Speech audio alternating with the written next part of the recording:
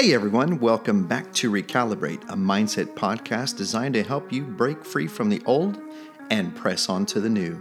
I appreciate you connecting every week to listen, to learn, and to grow. If you have enjoyed this podcast, would you take a few minutes to give us a 5-star rating and leave us a positive review? I value your feedback. In advance, thank you. I hope you were able to go to the show notes for part 1 and ask yourself if any of the low self-worth descriptors apply to your life. Look, every once in a while, I'm going to provide you with specific questions to help you reflect on where you stand and to also challenge you to create the better version of yourself. Listen, you can't defeat what you can't define, and you can't change what you're unwilling to confront. Let me say that again. You can't defeat what you can't define. In other words, you need to know who you're fighting here. You need to know what your giant looks like and sounds like so that you can take the right ammo, the right armor to confront the issue. And you can't change what you're unwilling to confront. You can't simply stonewall your problems. You can't isolate yourself from the things that are hurting you and not confront them. Confronting is going to bring forth change. Look, self-awareness is key in the process of growth, in the process of becoming the better version of yourself.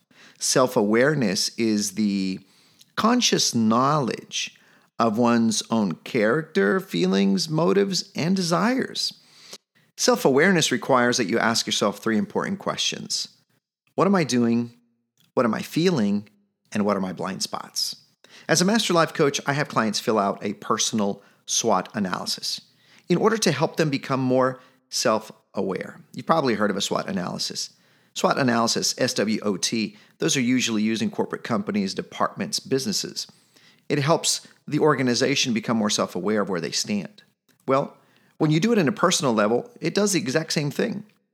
It helps expose certain areas of your life, the good, the bad, and the ugly. It asks 4 important discovery questions. What are my strengths? What are my weaknesses? What are my opportunities? And what are my threats? You see, becoming self-aware takes your life off of autopilot and out of the cyclical monotony that keeps taking you to the same dead-end street every single time. Self-awareness allows you to shift, adjust, and pivot your life in order to produce a different outcome. Einstein once said, "The definition of insanity is doing the same thing over and over, but expecting different results." Now, isn't that true? So someone asked me the other day why the podcast series was called The Boy That Saw a Dead Dog in the Mirror. And I said, well, I'm glad that you asked. As I've mentioned previously, I'm a man of faith, and I oftentimes refer to the Bible to find examples or stories to use when I teach, and today is not the exception. The Bible speaks of a young man named Mephibosheth. His story is found in 2 Samuel chapter 9. Now, Mephibosheth, just to give you a little bit of a background, Mephibosheth was the grandson of King Saul, who was a fierce warrior, and he was the son of Jonathan, who was an accomplished soldier. Now, keep in mind, Mephibosheth was a child. He grew up in a royal home. He was surrounded by servants. He was surrounded by everything a child could ever want or even need. Mephibosheth, at a very young age, was hit by a crude reality. His father and grandfather, which he depended on, had gone off to war and had lost their lives. The same day, same time. When word got back to the royal palace that Mephibosheth's grandpa and father had passed away, the nanny immediately grabbed Mephibosheth, who was a child, ran, and fled the scene. Now, why did she do that? Well, she knew that the opposing army was going to come to them and annihilate every member of the royal family. So in order to safeguard this young man that she felt responsible for, she took him in her arms and she ran as fast as she could to a place called Lodabar.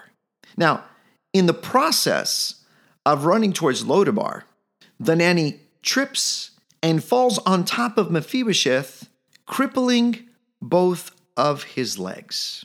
Now, not only is he a refugee at this point, now he is crippled of both legs. So at this point, Mephibosheth is unable to stand on his 2 feet, let alone ever go to battle like his father and grandfather. Now, they go to this place called Lodabar. Now, Lodabar has different meanings. Lodabar means the house of no bread. Lodabar also stands for desolate place. Lodabar was a place for the unwanted, the sick, the lame, the outcasts, the underdogs. And there was Mephibosheth, from a royal lineage. We're talking about Mephibosheth, whose father was a prince. His grandfather was a king. And now here he stands, or actually, he doesn't stand because he's lame. He's crippled. He can't walk. And he spends the rest of his life pretty much growing up in Lodabar. Now, years go by. Years. Now, Mephibosheth, fast forward, is an adult. He's still living in Lodabar. And King David, who was Jonathan's best friend back in the day, he summons his servant and asks for him to go and find someone, if anyone was left from the house of Saul, that he can bless in Jonathan's name. He said, in other words, Jonathan and I had such a great relationship that I want to make sure that if anyone was left from that house, I want to make sure that I bless them in my friend's name. And so Ziba, the servant, sets off to Lodabar because he's heard that perhaps there might be one member left from the house of Saul. He finds Mephibosheth, comes back to the king, and informs him. And so King David summons Mephibosheth to appear before his throne. Now, Mephibosheth knows that his life has no value. I mean, come on. He's grown up in Lodabar, the house of no bread, the desolate place, surrounded by the outcasts, the underdogs, the sick. And he also knew that after a change in dynasty, the custom of the day was to execute the previous royal line. He knows King David can kill him on the spot to eliminate any competition for the throne. So Mephibosheth feels helpless and hopeless. He shuffles on his lame feet, crawling into the new king's house to answer David's summons. He throws himself on the ground before David. Now picture this. He throws himself down on the ground before David, declaring himself to be nothing more than a dead dog. He says to the king, "Who am I, Lord, that you would call a dead dog to your presence?" A dead dog. So now do you see the reason for the title? The boy who saw a dead dog in the mirror? That's why. See, this young man had been born and raised the first few years of his life in a palace, under the care of nannies, nurses, servants. He had been fed the finest foods. He was cared for. He was pampered. He was loved. He was important. But yet, sometime or somewhere in his childhood years, there was a shifting. There was a breaking point. There was a termination of a chapter and a start of a new one. He went from the palace to Lodabar, the place of no bread, the desolate place, where he was raised for the next few formative years of his life and became an adult. So what we see is that experience of moving away to what he knew as his normal, going into a new normal, warped his mind. It created thought patterns. It created mental constructs, a belief system, a worldview, a filter through which he saw himself. You see, he no longer saw himself as the son of a prince, the grandson of a king, a fierce warrior, potentially a future king himself. No, he saw himself as a dead dog. You see, this story is a clear picture of how External factors in a child's formative years have the influence power to mold and to shape his or her perception of self. He qualified himself as a dead dog. There is a mental illness called body dysmorphic disorder, which refers to individuals that obsess over the physical flaws, which at times are nothing but a figure of their imagination.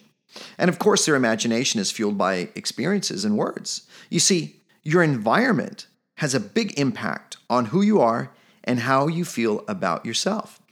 You don't necessarily have to be lame or crippled to see yourself as one. A lot of people are completely whole and healthy, but yet their body dysmorphic disorder causes them to see something that is non-existent. And they also have a tendency to magnify the little things, causing those little things to become their greatest weakness, inhibiting them from becoming the person that God has called them to be. People that repeatedly experience significant rejection by others end up believing that they deserve to be rejected. You see, they internalize the message and then they reject themselves. This is especially true when the rejection is coming from those who are in authority and that the child depends on. For instance, parents or teachers. I've always said that teachers, and I'm an educator myself, teachers have this amazing power, this influence over the life of a child. Now keep in mind, if you're a parent and you're listening, keep in mind that your child will spend at least 8 hours a day with a teacher, with a specific person. And that teacher will forge, shape, mold the child's worldview. In other words, their perception of the world. They will apply their own filter into that child's life, and that child will see the world through that one filter because that teacher has so much influence on their lives. And therefore, you must be very careful how you choose who you're going to allow your child to be educated by. That's why a lot of people choose homeschooling. But you have to choose wisely because people's words have tremendous influence on the lives of those precious, moldable, pliable, receptive, impressionable minds. I raised 14 foster kids, 12 boys, yes, and 2 girls. If I had to, I would do it all over again. It was a wonderful experience. Being able to impart, being able to influence, being able to touch lives for eternity. I would do it all over again. But let me tell you, all 14 of these kids, they all came in with a commonality. Their inner voices were not in alignment with God's word and God's promises for their lives. Those inner voices were replaying the big booming voices that they had heard over the years. Most of these kids had been neglected and had been removed from their homes for that same reason. And so when they came into our house, we practiced something that we called the 777. Now, if you've known me for some time, if you've ever been to my conferences or you've heard me preach, you know what the 777 looks like. Now, people say, well, hey, why do you call it the 777? And I go, well, you know what? I'm not going to call it the 666, man. I'm a man of faith. That's not going to sound right. So I call it the 777. 7 is a biblical number. The 3 7s stand for 7 words of affirmation, 7 I love yous, and 7 hugs a day. Yes, every single day. You see, the only way that we would be able to overpower the big booming voices in the minds and hearts of those little ones would be by replacing it with the polar extreme opposite. So what did we do? We found 7 different characteristics in that child that we would highlight. In other words, 7 affirmations. Hey, I like the way you look. I like the way you did that. You are so awesome. You're such a smart kid. We would make sure to tell them that they were loved at least 7 times a day throughout the day, whether it was spoken or on a written note. And last but not least, 7 hugs. We would make sure to give them a hug every day, 7 times a day, throughout the day. Now, what is so special about a hug? Well, let me tell you. Most of these little ones that come in from neglect, that have been fed lies that they have believed over time, their stress levels are so high. In other words, there's a biology that happens. There is a hypothalamic reaction. The hypothalamus and the amygdala, they interact when kids or adults are going through extreme stress. And the hypothalamic reaction sends a signal to the adrenal glands, and the adrenal glands, of course, secrete cortisol, which is the stress hormone. And that causes all kinds of mishaps in a kid's life or an adult's life. So a hug has the potential to lower the cortisol, and this is amazing, lowers the cortisol and increasing the oxytocin, which the oxytocin is the love hormone, which is what causes the whole body to feel an overall sense of peace. And so by practicing the 777 in a matter of a few weeks, we would see extreme change in the lives of these children. And I would dare to say that out of the 14, only 2 of them were ever placed on tricyclic medication. They were ever placed on controlled substances to help them regulate their behavior. Only 2 out of the 14. The other 12 were perfectly fine with the 777. The other 2, they did have a chemical imbalance in their brain, whether it was serotonin, dopamine, that required medication to help boost those areas in their brain. The words spoken over us by our parents or people in authority in our lives, 90% of the time, those words become prophetic. They materialize in adulthood, unless we're able to override such thoughts with the extreme polar opposite. Otherwise, you end up developing self-limiting beliefs. You'll look at yourself in the mirror, and you too will see a dead dog. My father understood this concept very well. He understood the fact that environment and words could become our reality, if we accepted them, of course, for ourselves. But he also understood that children at such an early age are impressionable. And I recall at 7 years of age walking into a doctor's office with my father. You see, I was there to get a physical. I was wanting to join the soccer team at the local school, and I was going to go to the tryouts. But in order to go to the tryouts, I needed to make sure that I passed the physical. So when I walked into the doctor's office, of course, the routine checkup, when the doctor asked for me to take off my shoes and he looked at my feet, he said, "Oh my gosh, your feet are so flat. They are extremely flat." I remember hearing him say that. I wasn't sure if that was a good thing or a bad thing. I was 7 years old. My dad looked at him and said, and so what is the matter, doctor? He said, "Well, this kid's never going to play soccer. He's never going to run. I mean, come on, look at his feet. They're so flat. He's going to develop all sorts of back problems. Athletics is not for you, young man," he said. He said, "Focus on academics." And I looked at him and I said, but I want to play sports. I want to run. I want to be in track and field. I have dreams and aspirations of someday running a marathon. And I had no clue that a marathon was 26.2 miles. I just recall having watched the Olympic Games and watching the marathon. And I was so amazed by the speed, by the endurance, by their stride, that I too wanted to be a runner. He looked at me and he says, "Well, you might want to scratch that off of your list, because you're never going to run a marathon." I walked out of that doctor's office that day completely discouraged, demoralized, heartbroken, to say the least. My father noticed my demeanor. He got down at my eye level and he asked me, "What's the matter, son?" And I said, "Well, I guess I'm never going to run. I guess I'm never going to qualify for the team, and I'm never going to run a marathon. I guess I'm never going to be in athletics." My father taught me a lesson that day. He taught me the power of a small word, a 3-letter word. He said, "You haven't made it on the team yet. You haven't run track yet, and you haven't finished your marathon yet." That day, he taught me the power of yet. He said, if you take that word and you apply it to the statement that seems like an impossibility, he says, "Yet will give your impossibility the probability of possibility. It sounds like a tongue twister, right?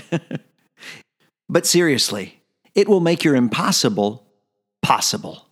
Every time you have an idea that contradicts your goals, vision, your mission, your desires, every time that voice shows itself, that self-sabotaging voice, that self-limiting belief, immediately attach yet to it and watch how your whole perception and your feeling toward that one idea will completely change. Once again, it will give your impossible the probability of possibility. And you might be asking yourself, well, did that flat-foot kid ever run a race? Well, this flat-footed kid did actually run a marathon in 2011, the New York City Marathon. That was my dream. That was the marathon that I had watched on TV that very day that impressed me so much and encouraged me to get on my feet and to train. I trained for many years. I ran short races, did a little bit of track, but my focus was on that marathon. And in 2011, I ran 26.2 miles from Staten Island across the Verrazano Bridge, through 5 boroughs, all the way to Manhattan, to Central Park, and to finish the race. 26.2 miles. And let me tell you this, and I'm not wanting to sound pompous or arrogant, believe me, that's not me. What I share with you today is not to impress you. It's only to impress upon you that if I was able to do it, so can you. Not only did I run the New York City Marathon, I went on to run Chicago, Houston, Dallas, San Antonio, McAllen, and so on and so forth. And let me tell you that so far, I think that easily I've run perhaps 200 races so far. So the power of yet is powerful. Now, once again, as a man of faith, I must admit that my focal point has always been running the race set before me. And it's not a race that has anything to do with running. It has to do with eternity. But I use that as a metaphor in my life to pursue the goal that has been set before me. So I use that same idea or that same scripture when I run. I focus on the prize. I focus on the goal. I focus on finishing. And of course, my favorite verse when running is, I can do all things through Christ who gives me strength. I focus on that. Actually, for every race, I pick a different verse, and that's my focus. I was able to break the paradigm that could have had power over my life and kept me from reaching the goal. I would have looked at myself in the mirror, and I would have seen a dead dog. But my Father was quick enough and wise enough to help me turn that around. For a child, it's rather difficult to pick up on self-limiting ideas that might cross their mind. However, as adults, we become more self-aware. We are able to pick up on ideas or words that are limiting or sabotaging. I mean, let's be honest. Who do you talk to the most? Who do you listen to the most? The answer is yourself. As you sit at the doctor's office waiting for your name to be called, as you're driving from work to home, from home to work, as you are riding your bike or jogging down the street, think about it. Who do you talk to the most? You talk to yourself. So ask yourself the question, am I empowering myself or am I sabotaging my life by the words that I am speaking? Carry an index card with you, and as you have that self-limiting belief, write it down. And then think of the polar opposite of that self-limiting belief. If the idea is simply, I can't, well, then the opposite is, I can. Once again, as a man of faith, I like to attach scripture to it. So if the idea that I'm having in my mind is I can't, and then the opposite is I can, then I'll look for a scripture that lines up with that idea, which would be I can do all things through Christ who gives me strength. If the thought that's going on in my mind is that I am too fearful, then the polar opposite would be that I am courageous. And I would look for scripture. For instance, I would quote Joshua, "Have I not commanded you to be strong and courageous? Fear not, for the Lord thy God is with you wherever you may go. And so on and so forth. So whenever I have this recurrent thought, I can always pull out my index card and rehearse the opposite and quote the scripture, which was opposite to that self-limiting belief. And as I practice this consistently, I will eventually override those self-limiting beliefs. But key number one is to become self-aware of what they are. If you don't put a handle on those self-limiting, self-sabotaging beliefs, they will affect your self-worth. Now, let me tell you, in order to break these paradigms or this crazy thought cycle, you're going to have to be extremely intentional. You're going to have to be extremely disciplined, and you're going to have to be extremely, listen to me, consistent. Remember last time I mentioned that Dr. Caroline Leaf says that it takes 21 days to break a habit, 63 days to form a new one. You're going to have to be extremely consistent about this if you want to produce a different outcome. Otherwise, those false ideas that have been planted in your mind over time will become your reality. In case you haven't realized it already, I am a storyteller. I love to teach using stories and parables, and I've got one last story for you today that really resonates with this whole idea of self-limiting beliefs and paradigms, mental constructs, thought patterns. Those are things that affect your self-worth and really have power to dominate your life. And there's a story that I love that I often share, and it's about a dog. Now, this particular dog was adopted as a puppy by a family. And the first thing that they did upon receiving it in their home was to put a collar around its neck and hook it up to a leash, and that leash was tied to a tree. And so for the next 5 years, that dog basically grew up next to that tree. It ate there, it drank water there, it slept there, it rested there, it played there, all while being tied to a tree for 5 years. Now, every day of that dog's life, there was a cat, there was a stray cat, and that cat knew that that dog was tied and that it only had the ability to run 6 feet away from the tree trunk because that's how long the leash was. And actually, you could tell that the dog could only run that far because it had already created a path. You could see it in the dirt. You could see the wear and tear of that dog going back and forth for 5 years on that one particular spot that only extended 6 feet. And so that cat would walk by every single day, and it would tantalize, taunt this poor dog. And this dog would run all the way to the 6-foot mark, and right there, the leash would yank it back because that's as far as it would go. This dog did it every single day of its life. It didn't know what freedom felt like. It had never been freed from that tree. It had never been taken on a walk. It had never been set loose from that collar. And so for 5 consecutive years, this occurred on a daily basis. Until one day, the owner, he felt, I guess, a little bit of remorse, maybe a little bit of compassion for that poor dog. And it went over to the tree and it released the dog from its collar. The dog was free. It was literally free to go. But that dog just sat there right underneath the tree in the shade next to the tree trunk where it had sat for 5 years. And as soon as that cat appeared, now the cat didn't notice, by the way, that the dog was no longer wearing that collar. It didn't notice. Otherwise, the cat's pretty smart. It probably would have had second thoughts about, going over and messing with the dog, but the cat didn't see that. So the cat walked right by the dog. It walked the same route as it did every day for 5 years, knowing that the dog could only go 6 feet and not reach it. Well, as soon as the dog saw the cat, its ears perked up, its body got into running position, and when it saw the cat come close, it charged at the cat. Charged at the cat with all of its might as it did every day, and once it hit the 6-foot line, it came to a complete and abrupt stop. Yes, it stopped. I know what you're thinking, but there was no collar, there was no leash. The dog was free. Yes, the dog was physically free, but yet mentally bound. Let me say that again. This is your aha moment, guys.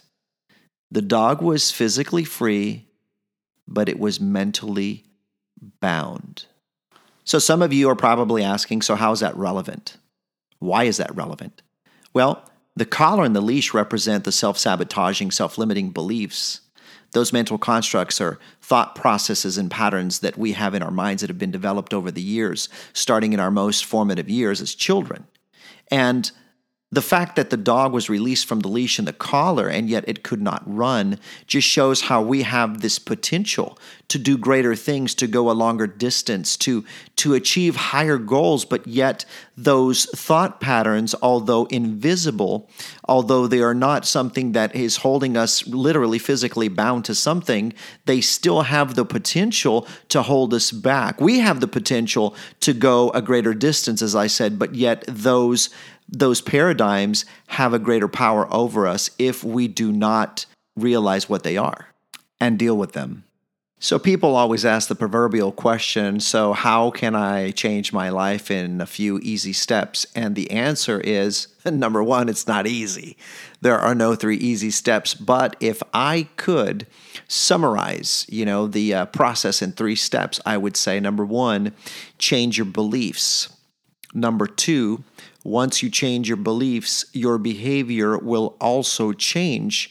And number 3, once you change your behavior, then you will produce a different outcome.